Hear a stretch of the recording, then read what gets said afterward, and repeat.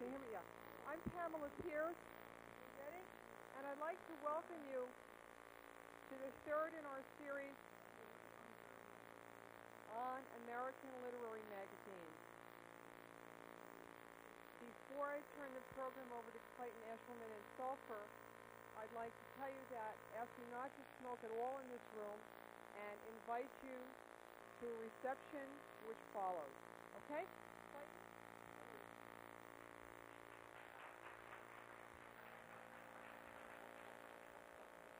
Good evening. Can you hear me? Can everyone hear me at the back? There are back issues of Sulfur which you're welcome to. They have flyer information instructions in the table back there. So I imagine some of you walk by them during the reception on free help yourself. And also that we mimeographed one of Charles Bernstein's essays, his thoughts on William Charles Williams at the MLA in 1983, because we think that it represents some of the polemical spirit and meaning of Sulfur magazine. So there's about 30 copies of that on the table that you're welcome to also if you don't have the issue that appears here. I'll introduce everyone, and then we'll all do roughly 15 minutes, making some comments about the magazine to begin with, and then reading a piece or two of our own, and then we'll open it to you, and we'll try to make it easier to it. I should also mention that John Yao has just won the General Electric Advisors Award, and we're very happy, especially since it's a support award to help the magazine as well.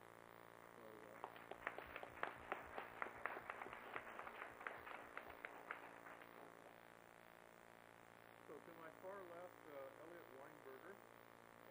He's the author of a collection of essays on Asia, politics, and poetry called Works on Paper, and the co-author with Octavio Paz of 19 Ways of Looking at Glen Way. He's also the editor and principal translator of many books by Paz, most recently The Collected Poems, 1957 and 1987, and he is also the founder and editor of Once More magazine. Rachel Blau DuPlessis, her most recent collection of poetry is Tabula Rosa, 1987. She's also the author of two critical studies, Writing Beyond the Ending, Narrative Strategies of 20th Century Women Writers, and H.E., The Career of That Struggle. She's a professor at Temple University. To my right, John Yao has published 8 collections of poetry, including Broken Off by the Music, and Corpse and Mirror, as well as monographs on Norman Bloom, James Freilicher, and Jasper John. He's a frequent contributor to Art Forum since 1983. And Charles Bernstein is the author of 14 books of poetry, including The Sophist, 1987, and a collection of critical essays, Content's Dream. With Bruce Andrews, he edited Language magazine, as well as collections of poetry in Paris Review and Boundary 2. So I'll begin and read you a brief statement, attempting in a couple of pages to say what I feel my relationship to Sulfur is. Sulfur, from the viewpoint of poetics, is an elaboration and refinement of Caterpillar, a magazine I edited from 1967 to 1973, which was primarily inspired by Sixth Forman's origins, especially the first 2 series, 1951 to 57 and 1961 to 64. Both of my magazines have also been influenced by the interdisciplinary workings of such poets as Charles Olson, Robert Duncan, and Barry Snyder, for whom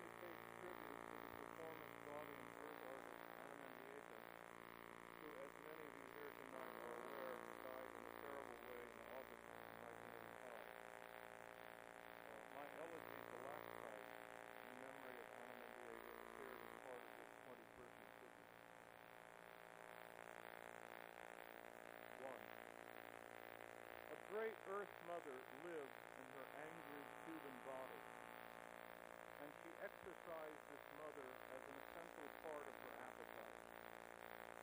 Her hunger imbued woman shape into the neat anonymity of the Earth's masculinized crust. She dug under a salon canopy. She dug and she dug. With the heel of her bowl that she carved, and set smoking the silhouetted grandeur of buried feminine ancientness. Her shovel said Locelle is, still, Willendorf, Lefou, Hummel, Severe, earth and gunpowder, carved clay bed. Diana of Ephesus is exposed shale. The earth is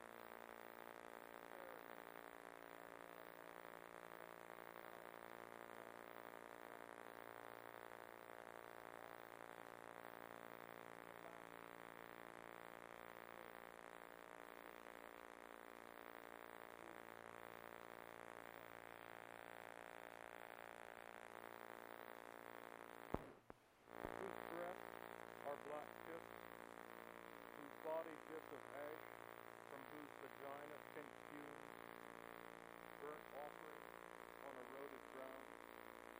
Vines and pods, her arms lifted, on dune a green suited tangle. Feminine form, a burned out stockade in a wasteland. Flat mud arms, lifted quickly, lift to me low, the delicious word death. The crucified bursting into fireworks, day of the dead. Green granite moss clustered breath, pipe, the landscape reveling in albular course. Yellow grass surrounded by green, goddess present Juno in the myriad blades. Clitoris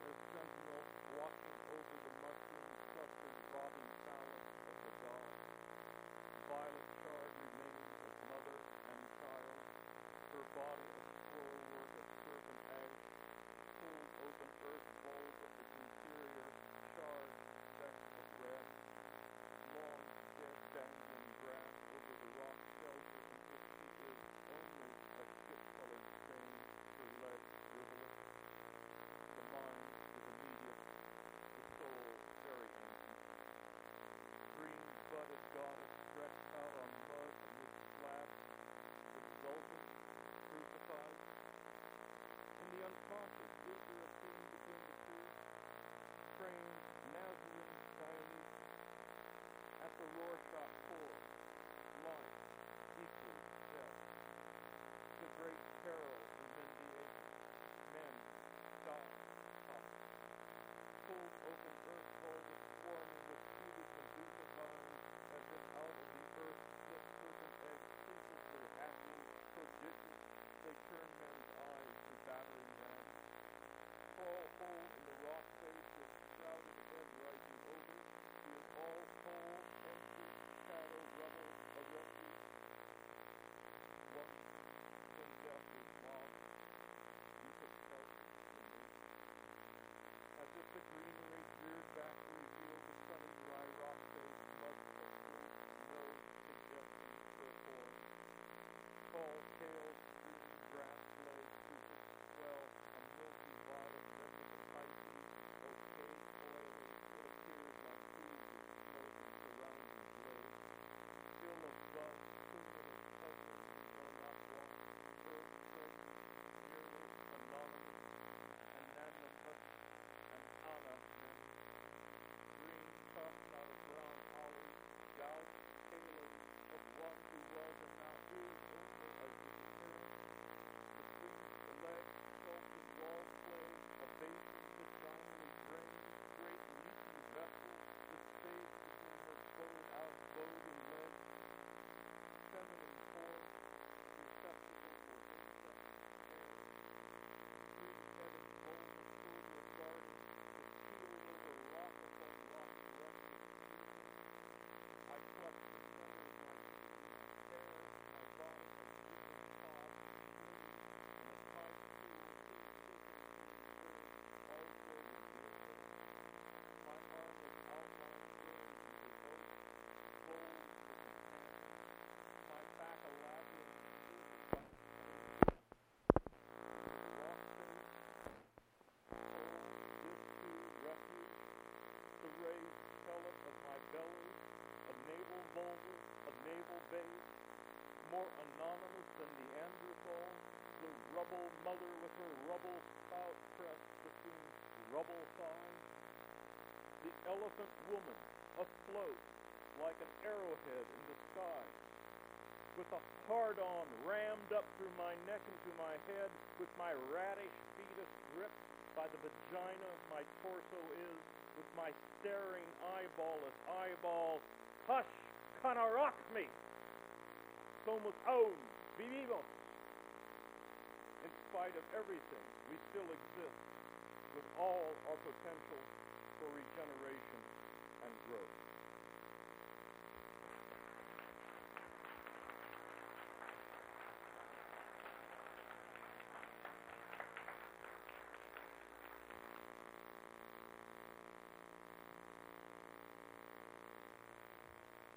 People, there are seats up front.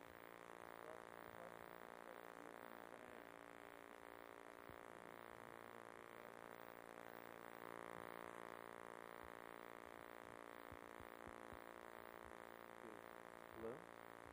There's lots of seats on the side here if you want to come up.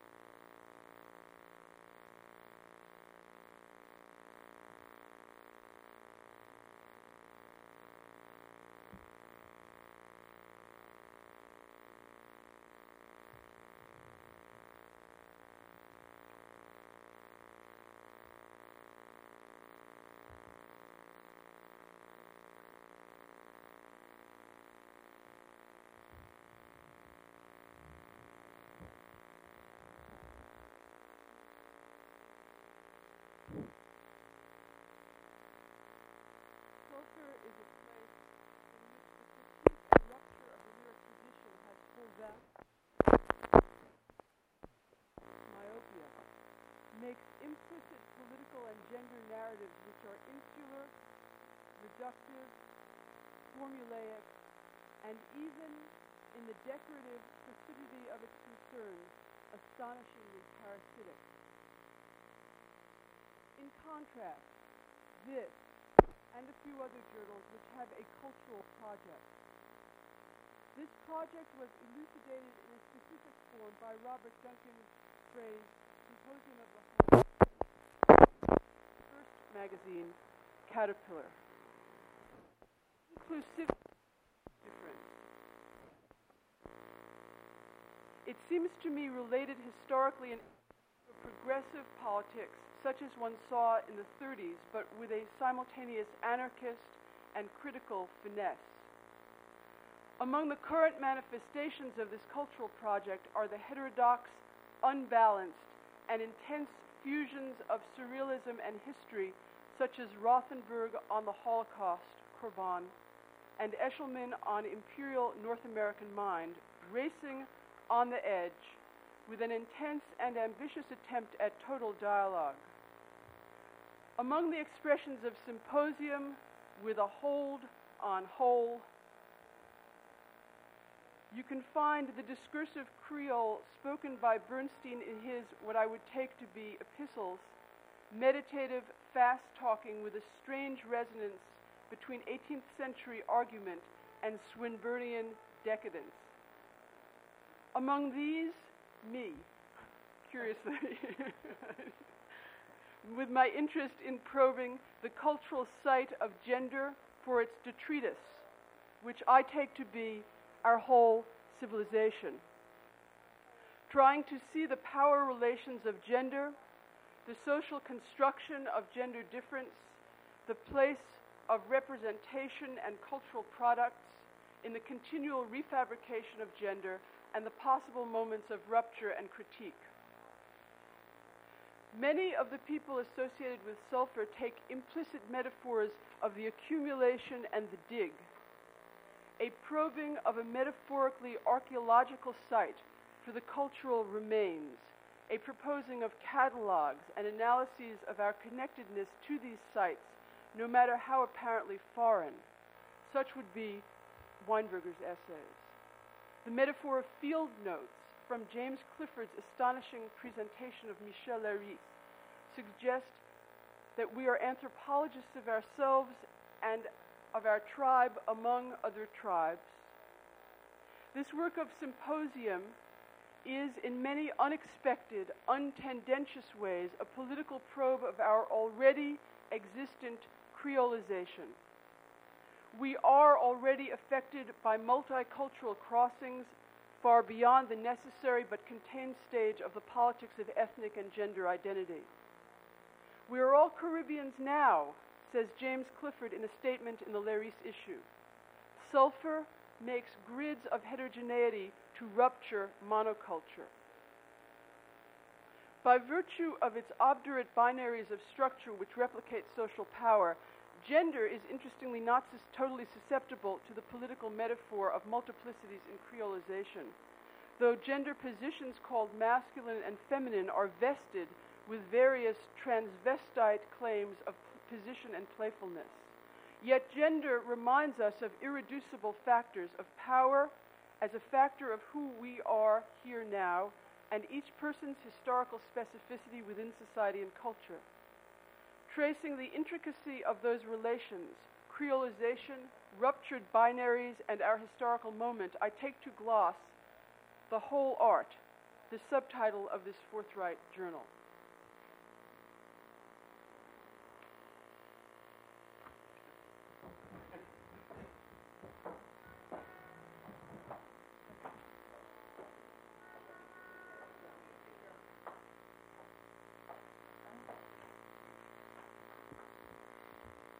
The poem that I would like to read is a long poem that actually did not appear in Sulfur, but I chose it as representative of my concerns with gender. It appears in my book called Tabula Rosa. In the piece, there is a section that concerns a diorama by Marcel Duchamp, which is housed in the Philadelphia Museum of Art. And it is that diorama which I consider at some length in an article that did appear in Sulfur called Sub Rosa, double R, Homage to Rose C'est la Vie. This poem is one of my drafts. Draft number 2, She. The white one turns red, they say, then peach to white, grass-rich the edgefold space, slices of porcupine deep underground, and et that red-grained fat. I be goop girl with my magic markers. Marks hands up red, makes henna dark touch. Taboo thy ruses, moos and roses. Shh. Terracotta, ochre smear of Provence, shadowy stains, stairs. Those are double words. Ask for danger. Say, I want that danger. Who has how images rise, rinse, and erase? How can the rose speak? And how much can you in fact stand that lobotomized memory you have been washed up into? Do you know? Dear name, I mortar for departure's sake further reaches, the thin voice of the thin space. Red, red, the rushes rise, down, down by the salt tide veil, that love depicted as against itself. Small, happy, guillotined family unit, petal lashed to petal. Families set like junket in Milky Room's schematic valleys. V-shape of the young runnel, rennet sweet white jellies over cascades of russet granite. Lightly risen, of a plastic pink, too close, too bare, though luminous food one could imagine there. The moon, when next I spy, retracts, a dime-sized, toy-tied dish my moony quest too dumb to ask a better, bitter question. Still, such catheter stuck there into my any fleck is profligate. Of suggestive jests, twists, joists, of wax rib stuffed by a potential crime, do you read her as mother, woman, one-armed bandit, angel, badger with a lamp? Beam my way, be me tinkling light, be me now. Oh, be thou me, sinuous one. The piece, it's fleshy, picture perfect, peachy, wax torqued up to fool this unrelinquished peephole. Luminosities, enormities of key-shaped air in which she flocks, twisted in brush, sine curves verbatim. A pubis allusive, the eye penises through the keylock. The eye is complicit, and so is hunger, nausea, for I am afraid to hold, hurl, hurt it too much, not speak of hold me. I am your danger. I am your anger, ranger. I am your angel, dudgeon.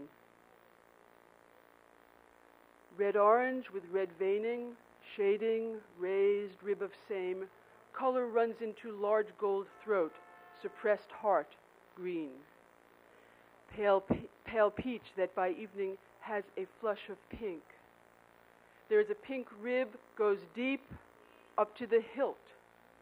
Rose heart, bound. Between me, that, heavy-eyed, light gazing. Daylilies open and drop, opal nenufars of tears. I am your angle, stranger.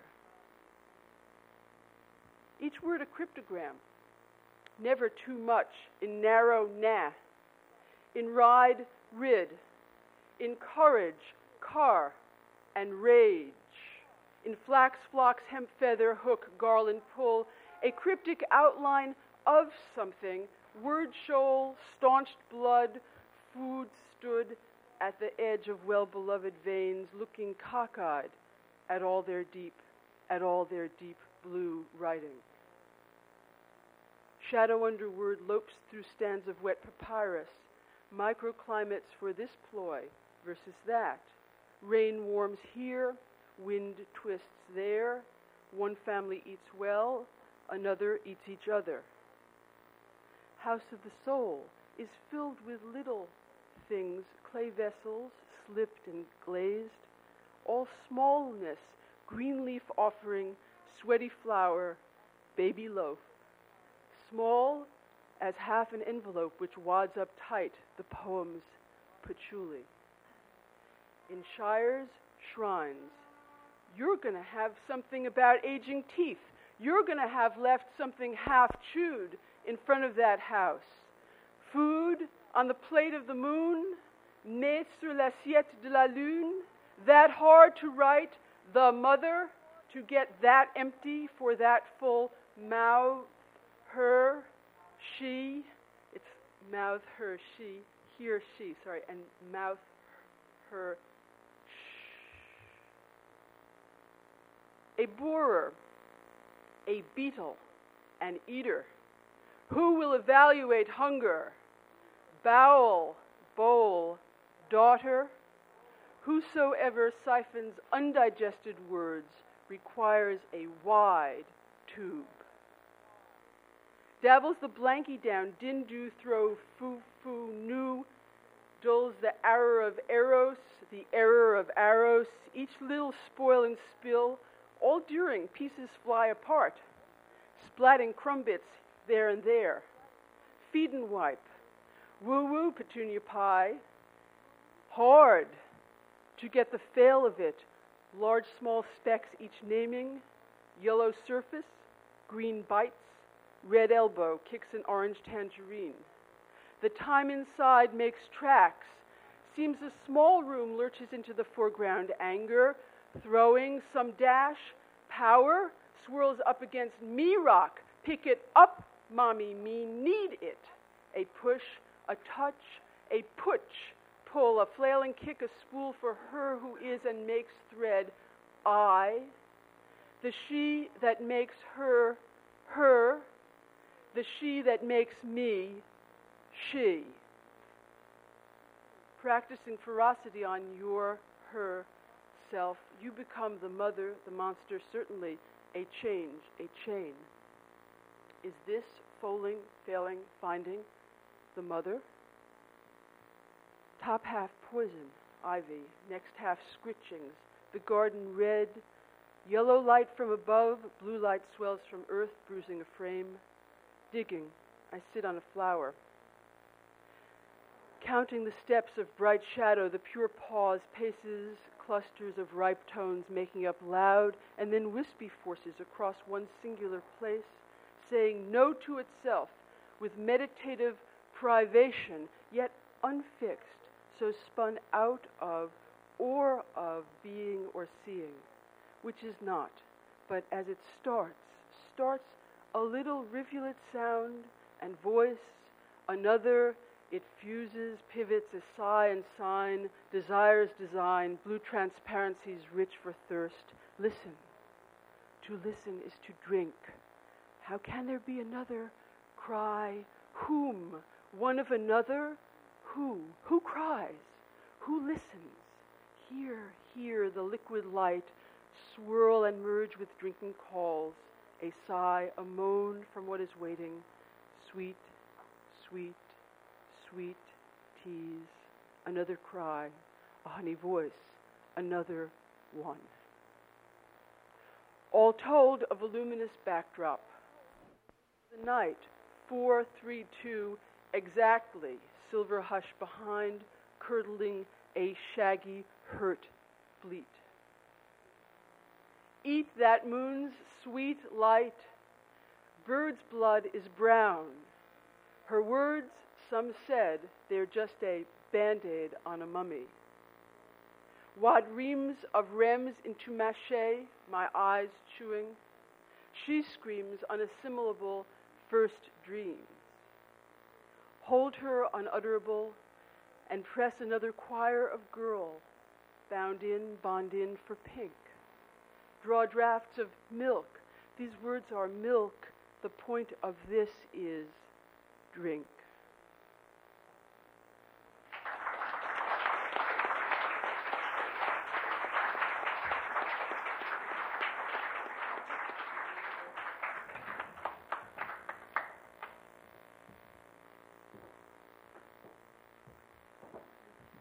Okay.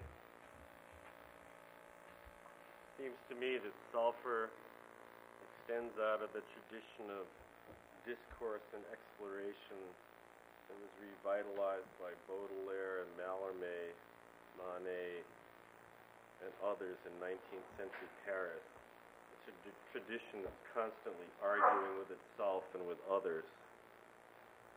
The purpose of this argument is to understand the moment we inhabit, how, where, and the ways in which we are inscribed. It's a tradition. I see this argument as a healthy sign because it suggests that things haven't settled. And I first encountered this argument or signs of this liveliness in the late 60s in the pages of Caterpillar, which ran for 20 issues and was edited by Clayton Eshleman. I think the real difference between Sulfur and Caterpillar is that Sulfur is more inclusive, that Caterpillar was more narrow. And that I think the one sign of the liveliness of Sulfur magazine is that it has 13 people writing for it, that they're all distinct from each other, and that they don't agree on all the issues, and that somehow the magazine doesn't subsume them. In fact, it allows them to remain distinct, and I think that's the reason I felt strong about my association with the magazine and strong about the people writing for it. Okay.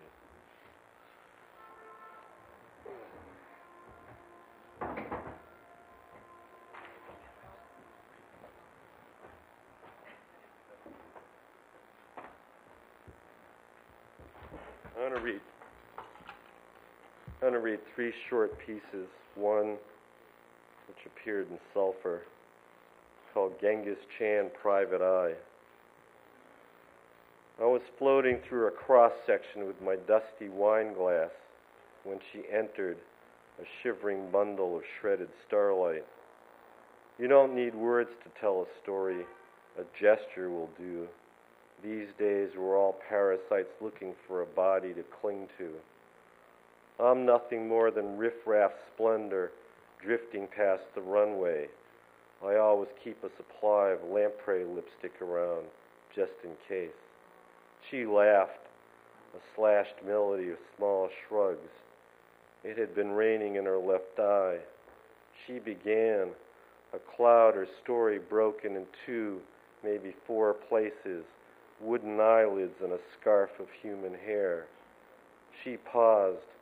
I offer you dervish bleakness and glistening sediment. It was late and we were getting jammed in deep. I was on the other side, staring at the snow-covered moon pasted above the park. A foul lump started making promises in my voice. This is called Cascade.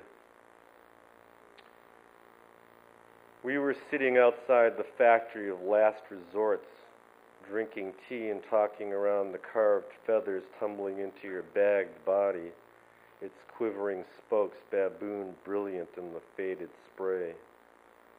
It was copper twilight, hushed tunnel when one good tremble deserves a star.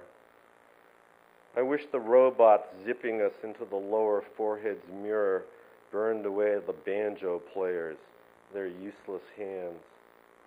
I wish their slender vapors had lodged in our discolored necks, easing the thicket of clamps. I wish I had never seen the photographs of the women with no hair, children assembled in front of the fountain, grackles and gold teeth. Another wrinkled citizen, I have come to tell you the sadness machine is on the fritz again. This is called La Brea. Dozens of blue relics slip from the envelopes, rise and turn toward the sooty pink graveyard of solar automatons.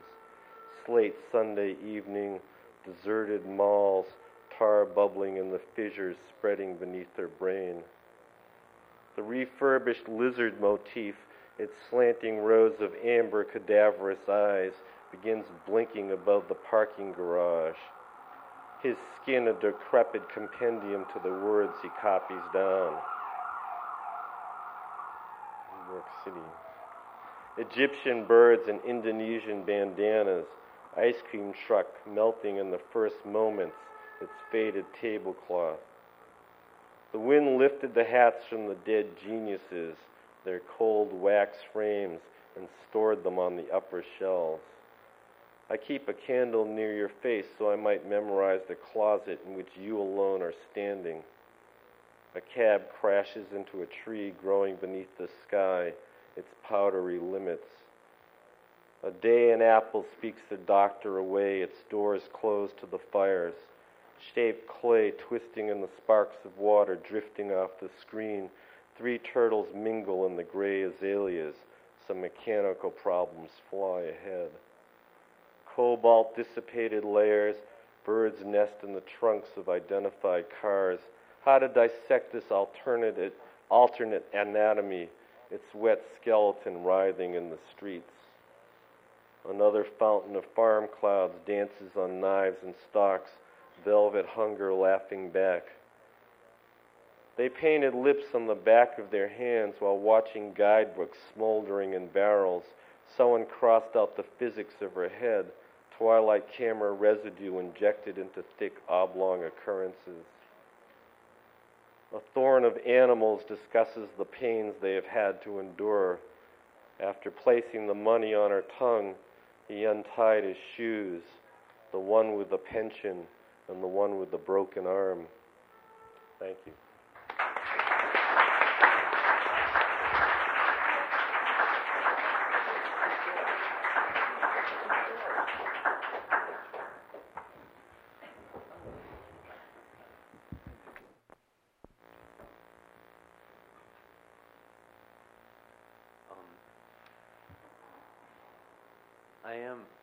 Can you hear me? Right? Yeah. Okay. I am Eliot Weinberger, and I also am, perhaps more than anyone here tonight, a Sulfur writer, in that most of my own writing, as opposed to my translation work, first appears in Sulfur magazine. If for some strange reason you're looking for me, Sulfur is the place to find me. Since the first number 7 years ago, Clayton Eshleman has given me the opportunity all writers dream of, space in every issue to write about whatever I please in whatever manner, and even more, a small room of my own in a mansion inhabited by many of the contemporary writers I most respect. Where else but in this magazine of the whole art would I be able to write about topics as diverse as the iconography of tigers, the auto-genocide in Kampuchea, medieval dreams of India, the bomb, anti-Semitism in the moderns, AIDS, Mircea Eliade, St. John of the Cross. It's funny.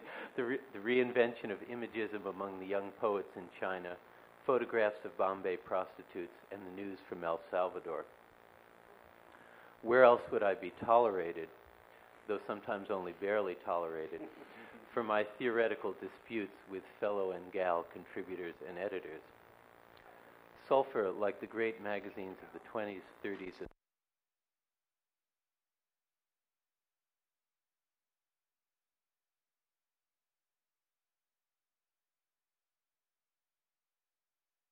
from straight journalism to a kind of prose poetry of fact. With a few exceptions, poets, the only form that has never had an avant-garde in English. It's published in all larger circulation magazines, and nearly all small magazines in the U.S. are utterly predictable, written in a style that has remained unchanged since the 19th century. And in the larger magazines, whatever minor idiosyncrasies remain are further velvetized by junior editor ideologues waving copies of Strunk in white. Curiously, by the way, this is not the case abroad. To take myself as an example, most of what I write appears in the U.S. in Sulfur, and could only appear in Sulfur, a magazine of even smaller circulation. It, however, is translated into Spanish, newspapers and cultural magazines with circulations in the tens or hundreds of thousands. A backwater here is the mainstream there, partially because abroad the magazine is seen not as a corporate product, but as a collection of individual voices speaking without editorial interference in their manner of speaking. Content, of course, is another matter. In Spanish, there is no word for editor. My relationship with Clayton and Sulfur is unique and wonderful in the U.S. It would perhaps be routine elsewhere. We may disagree on the opinions expressed. He may make valuable suggestions of structural changes, but basically he lets me fail or succeed with my own words. I can't imagine what I'd do without Sulfur, or the tremendous ego boost of Clayton's invariable comment on each new manuscript I send him. It's okay, but not as good as the last one. Most of my essays are far too long to read tonight, and the shortest suitable one I could find is perhaps closer to journalism than some of the others. It is, in fact, an obituary. The obituary has always struck me as one of the most neglected genres, and an interesting technical problem. Seriously. How in a few pages does one draw a literal conclusion to a life? And in this case, a life where few of the usual details are known.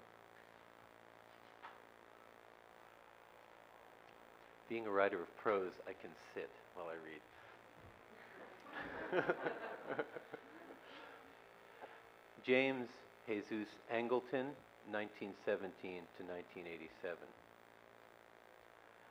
On his strange mission to America in 1939 to persuade Roosevelt not to enter the European War, Ezra Pound took time from his meetings with low-level bureaucrats and high-level avant-gardists to travel to New Haven to visit a Yale student named Jim Angleton. Angleton, still an undergraduate, was an energetic litterateur. He had visited Pound in Rapallo and shared his enthusiasm for Mussolini. He was chummy with Cummings, met Marianne Moore, lunched with Thomas Mann, and had brought in the ambiguous William Empson to lecture. He helped James Agee with the manuscript of Let Us Now Praise Famous Men. Now, with his roommate Reed Whittemore, he was editing a poetry magazine called Furioso. Pound's introductory textbook had appeared in the first number, and the poet was as eager as ever to tell the young editors whom to publish. Details of that encounter are not known. The two major Pound biographies grant the incident only one nearly identical sentence each.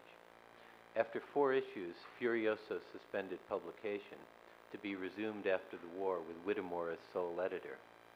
Angleton was published only once in the Yale Literary Magazine, a bad poem with a prophetic title, The Immaculate Conversion. In the middle of the war, Angleton was converted, turned, he would say, by his English professor, Norman Holmes Pearson, from poetry to its twin, espionage. Pearson, a Boston aristocrat and a diminutive cripple, is now remembered for his writings on 19th century American literature. Sent to London to become the head of X2 of the OSS. There he learned the British double-cross system of psychologically coercing captured enemy agents into working for one's own side. Pearson's counterpart and nemesis at the British MI6 was Kim Philby. His code name was Puritan. In espionage literature, he is called the father of American counterintelligence. Angleton turned out to be Pearson's greatest find. Their relationship during the war was close, father-son or master-disciple.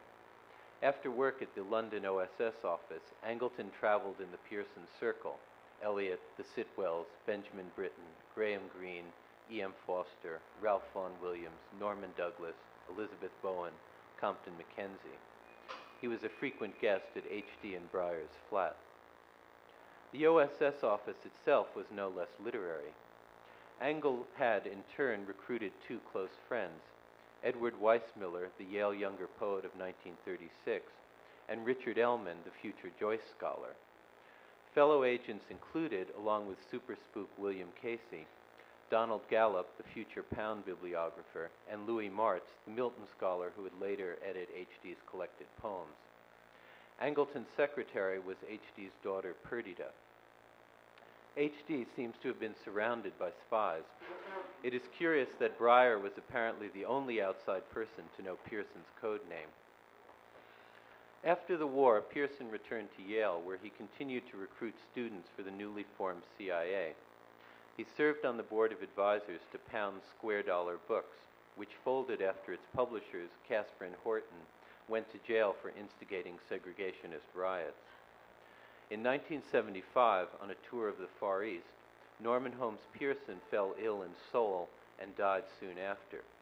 Mrs. Pearson believed that he had been poisoned by North Koreans, proof that he was still working for the company. Angleton, when he surfaced in public in the intelligence, the, quote, ultra top secret deep snow unit, he had files on 2 million Americans, had directed an operation that infiltrated the U.S. Postal Service and opened and photographed 200,000 personal letters, believed that Lee Harvey Oswald and Henry Kissinger were KGB spies, and that the Black Panthers were a North Korean front operation. He had been Kim Philby's best friend. For 20 years after the defection of Philby's partners Burgess and McLean, Philby and Angleton were locked in a deep game of double and double-double crossing, a wilderness of mirrors, Angleton called it, quoting Eliot, as Angleton decimated the ranks of the CIA in search of double agents, the moles. Angleton's boss, Allen Dulles, was kept uninformed, and Mrs. Angleton, after 31 years of marriage, had never known her husband's position.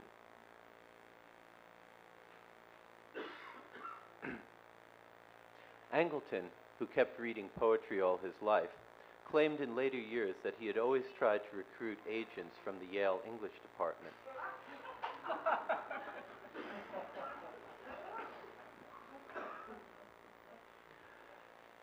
Yeah, it's curious about the Paul de Man affair, like, you know, how they didn't, anyway, but that occurred after after this was written. I mean, that they didn't know seems the joke, but anyway.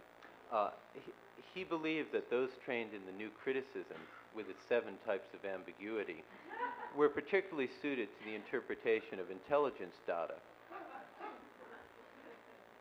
Consider, after all, the way a spy's message may be read. 1.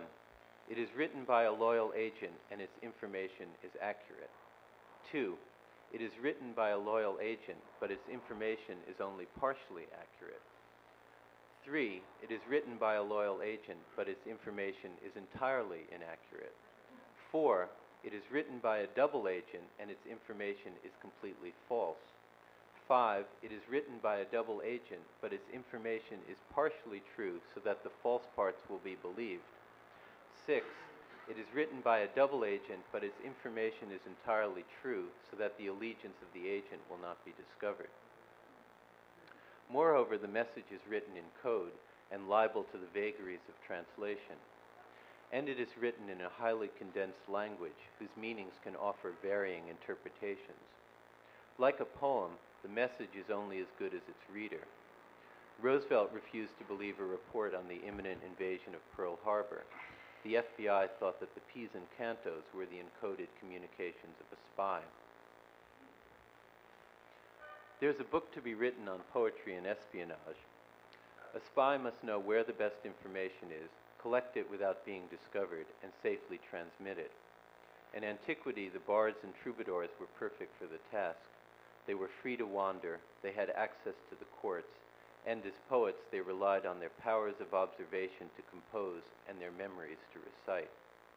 The first literary spy is the creation of such a bard, Odysseus, who in Book 4 of the Odyssey disguises himself as a beggar to gather intelligence in a Trojan city. Chaucer was a spy on the continent for John of Gaunt. Marlowe was recruited by Sir Francis Walsingham, Elizabeth's great spy master and Sir Philip Sidney's father-in-law, to inform on English students who were enjoying Catholic hospitality in Rheims. And later, he was murdered by Walsingham's men because of his involvement with Sir Walter Raleigh, another spy, in a plot to depose the Queen, a murder that was neatly staged to look like a barroom brawl. Wordsworth was a spy in France, Basil Bunting a spy in Persia. Whittaker Chambers started out as an objectivist poet. Poetry arose as the voice of sacred power, the formula, the mantra, the oracle, the prayer, rhythmical, condensed speech. Because of taboo, it was a voice that spoke in metaphors, the only way to express the inexpressible. Even as it lost its sacred function, the power continued in the poem. Poetry, said Dickinson, takes the top of your head off. That split between the power of the poem and the powerlessness of the poet in society has led poets into lives quite similar to the lives of spies. Poets have believed that they are the unacknowledged legislators, which in its way is another name for the secret police.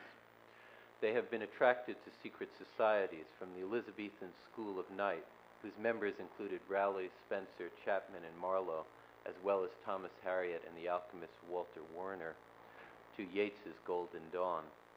They have preferred to publish anonymously or under pseudonyms. They are, like Milton writing his elegy before he had a suitable corpse, masters at the counterfeiting of emotions. They band together into groups and movements that, like Angleton's CIA, become obsessed with betrayals from within. They encode private messages and secret strengths into their poems, like Zhukovsky embedding the formula for a conic section into the letters N and R in A9. They believe they are serving great powers, Stalin, Mussolini, the revolution, the church. They walk, like Baudelaire, Lorca, Reznikov, invisibly through the city, watching and listening. Writes Mina Loy, to maintain my incognito, the hazard I chose was poet. In its obituary, the New York Times reported that Angleton's favorite poets were Eliot and Cummings.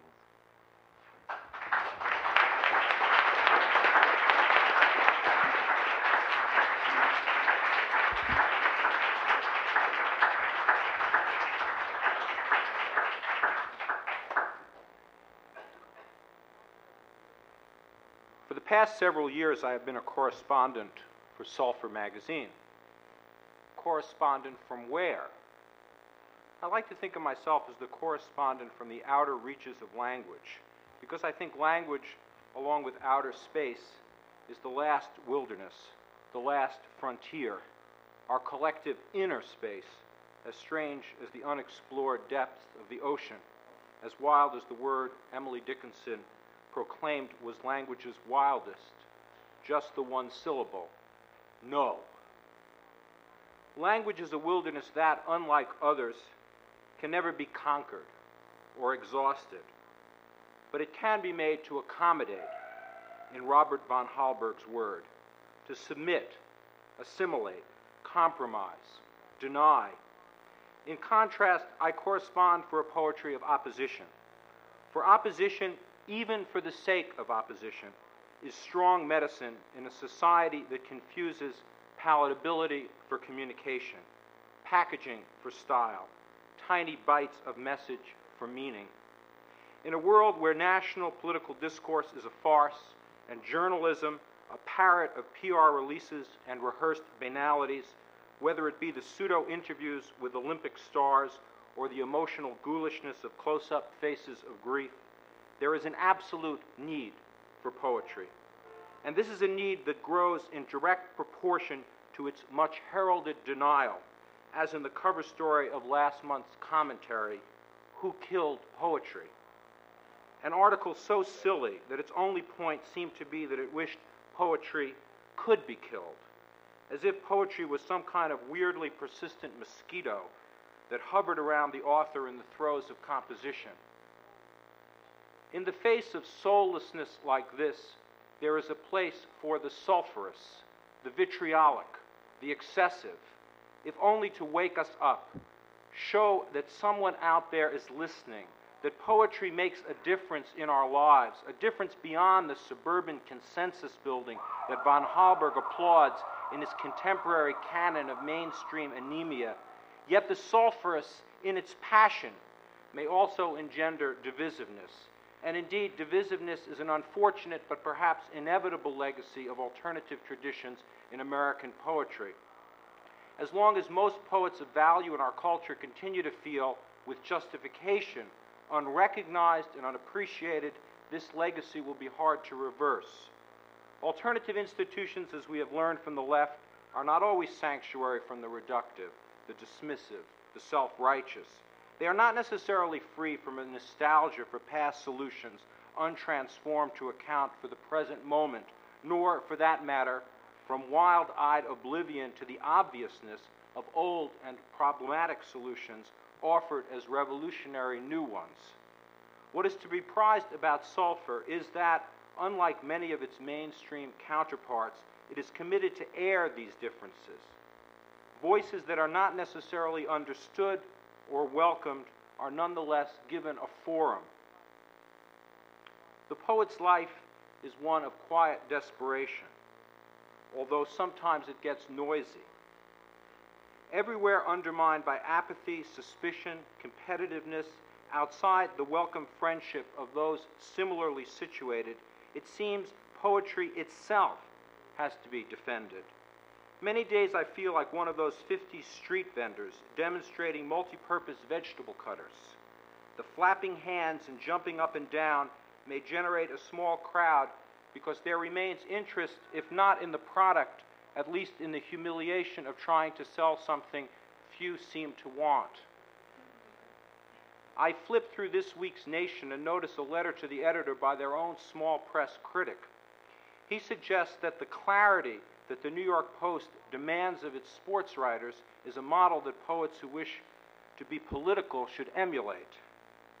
Is it just my pessimism that makes me feel that this reflects an ever-deepening crisis in our culture, a contempt, even in the alternate presses space for alternate presses, for intellectual and spiritual articulations not completely assimilated and determined by the dominant culture's discursive practices?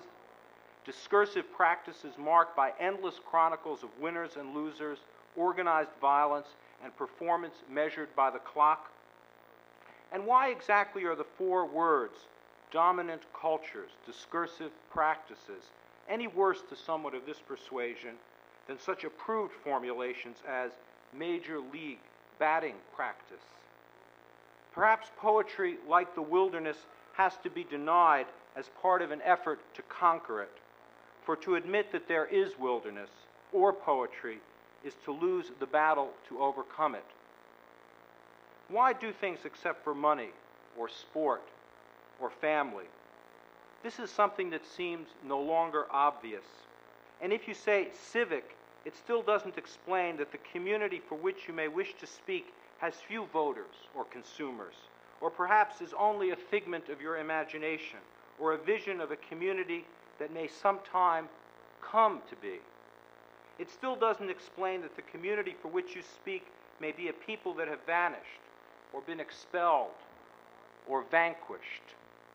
Our history is one of ghosts, whose voices we can sometimes hear sighing in the lines more often than not denied the status of communication because they make too much sense, but sense of the wrong kind.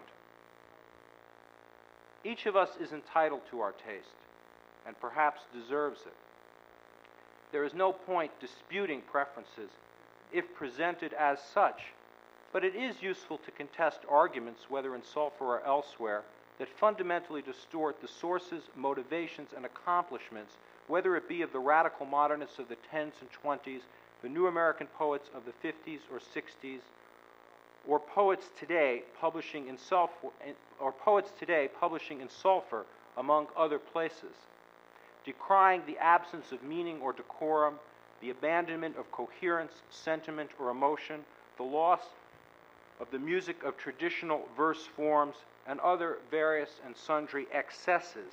75 years ago, it was the stance of many avant-garde movements to proclaim just these feats, partly to bug the squares, but these claims have grown tiresome over time, and in any case, never really fit the work in whose name they were spoken, since really what was rejected was not meaning or music or even literary tradition, but outworn or no longer viable ways of conceiving of them. It is the continued fate of the new to be misunderstood by some in exact proportion to the intensified comprehensibility it provides to others. The poetry presented in Sulfur represents less a unified alternative poetics than a series of sometimes contentiously related tendencies or proclivities, and especially shared negations, concerted rejections of what I call in the William Carlos Williams piece, official verse culture. For truly, these projects in language are not restricted or exclusive. There is no limit to those who can or have or will participate in this work, which is open-ended and without prescriptions, not a matter of proper names, but of works, and perhaps not even a matter of works, but of how readers read them. Just now in North America, there is an intense density of poetic activity, so that it becomes difficult to keep up with all the work that excites interest and involvement. The work about which I wish to correspond tends to be preoccupied with finding the possibilities for articulation of meanings that are too often denied or repressed by a multinational culture that we are always being subjected to, that we are indeed subjects of, and which, moreover, can be understood as its nowhere explicated subject. Poetry which is political, not primarily in its subject matter or representation of political causes, however valuable that may be, but in the form and structure and style of the poems and in the attitude toward poetry. Against the onslaught of a pervasive and smugly facile insistence that there is no escape from the simulations of commodity culture so often intoned in the visual arts magazines, it becomes political to hold out for meaning. Not the meaning that is a prepackaged message of an authorized and syntactically normalized grammatic decorum, but an always active, probing consideration of meaning as social, corporeal, multidimensional, a meaning that cannot be fixed, that resists utilization, and that is acted out on the terrain of a page in perfect asymmetric counterpoint to the labors that simultaneously engender each day.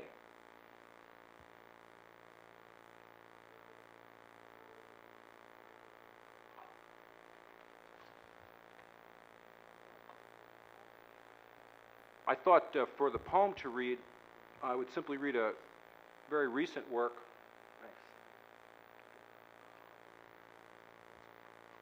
Because I think of Sulfur as a place that presents recent work, although this poem makes reference to a poem of Michael Palmer's that appeared fairly recently in Sulfur called Sun.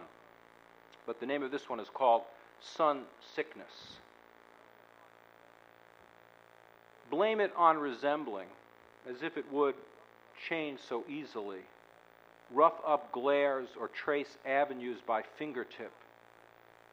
You skirt on top, afraid to sink into, and why not falter, marched into elides, forked by definition or conscripted from declamation. The founding harbors faced it thus.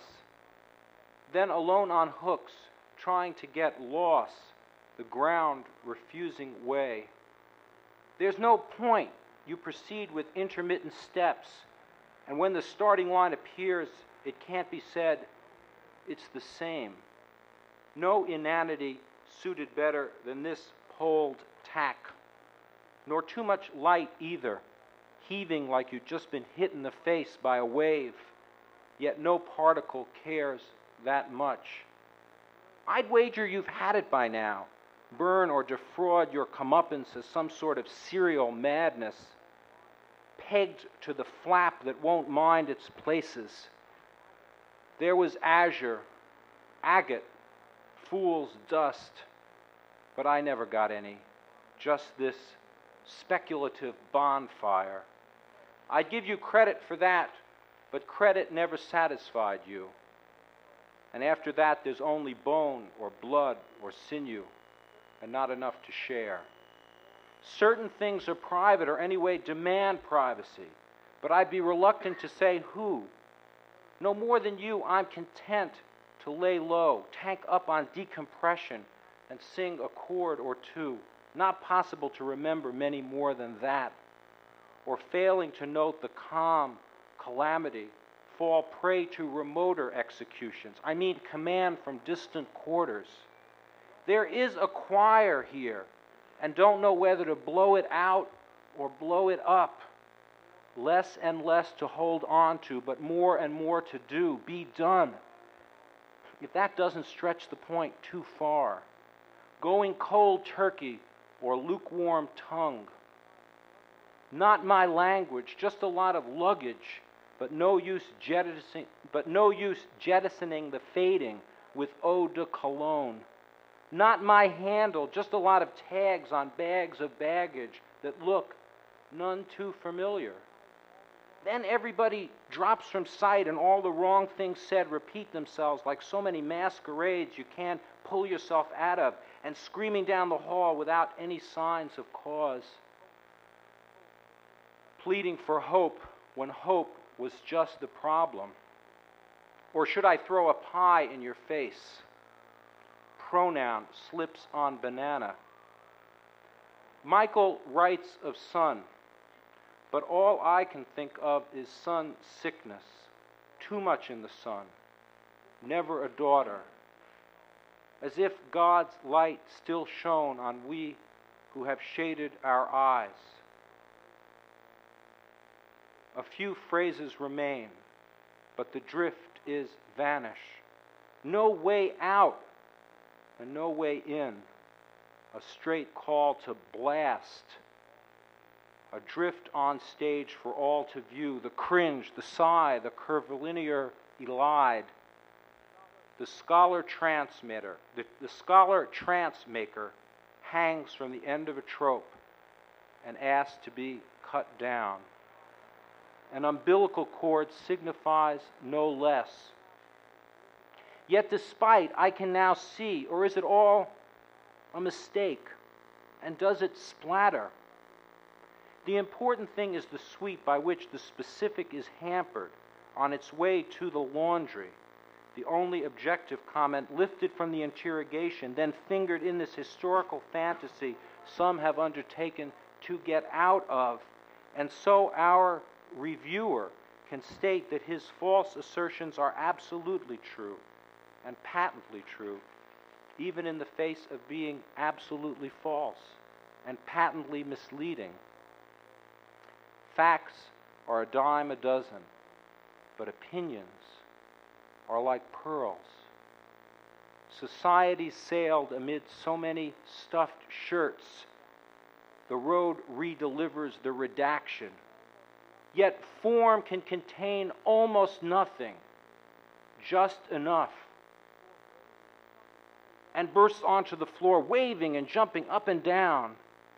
Sleigh bells of an unanticipated foreclosure chiming at a frequency beyond reach, yet driving to distraction all the same, which is to say, without goal and undecidable expectation, can't even say toward, and naming the passage time or placelessness, getting in bed with promise and waking up with make-believe. Fortunately impecunious, at least on a materials level, floorboard, window pane, ceiling fan, cold as a cow with a long tail going to confession, crazy as a one-legged chair at an ass-kicking contest, nervous as wet fog, silly as a bedbug in a brass bra, smelly as a white man on election day. I enters the canvas. Then what would you know the meaning of? Hard as honey, white as flint, loud as the snow, dumb as mud. There be another horizon, boots on bay, time left for every day. It's not as if it hasn't been said before or won't be said another time, but never quite the same. Soft as midnight, clear as dead. With the radio, you always turn this sort of thing off, and now you're playing for it. Floating entirely inside the dump, unmaking proportion in small-mouthed widgets encapsulated astride phantom departures, slow and sullen, fast and nasty. please do not turn page until completion of song, for which I languish in thousand lacerations entangled, demark waves, implosion of what is vapor, days stifling of cork and circles of music, sordid front mounted, enlarged trembling like spectre of corpses, adorned, absorbed, and the fissures elevate themselves and grunt, and the savor forces its effects, like as to as and what to what remains. Me one voice, me other is, an objection, haze as the subject, brought to a locus, an aberration, filter as creator, aspire to what is dejectedly broken, occasionally the inflection of meteoric and terminal vagueness. Everything marked, no need to fence, sopping hard and alike as a fiddle and a dive. A simple no that knows no answer. And if they say, cut off their hands, then he shall have his tongue cut out. But revenge is for cues and plates, tools and states, defiance for the rest who wait and are willing. For what you may learn is that by going down into the secrets of your own crimes, you descend into the secrets of all minds. Anyway, some other. Worlds hourly changing, sparring with cause to an unknowable end, asking no less, demanding no more.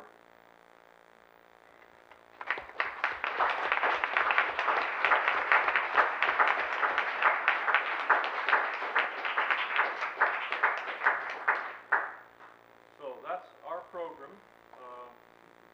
We now will be happy to respond to anything that this has stimulated. Clayton, would you ask them to use, when you put the microphone, To walk up to the microphone? Yeah, Pamela would like for you to come up and ask your question on the microphone so that everyone can hear.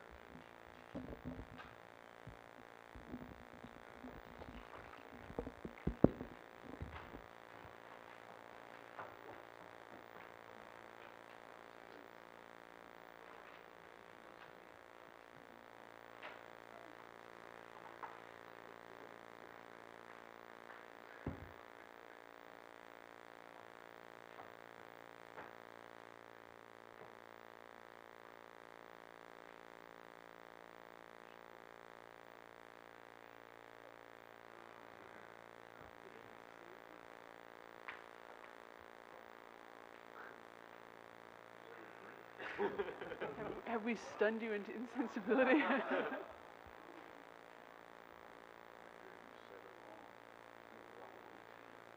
Anybody here that Clayton has rejected? That was dirty.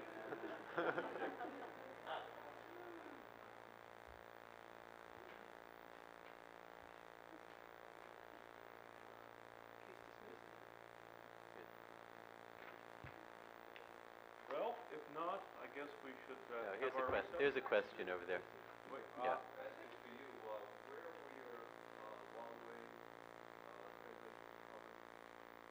Oh, I'll tell you after. That's not. I mean, ask me after.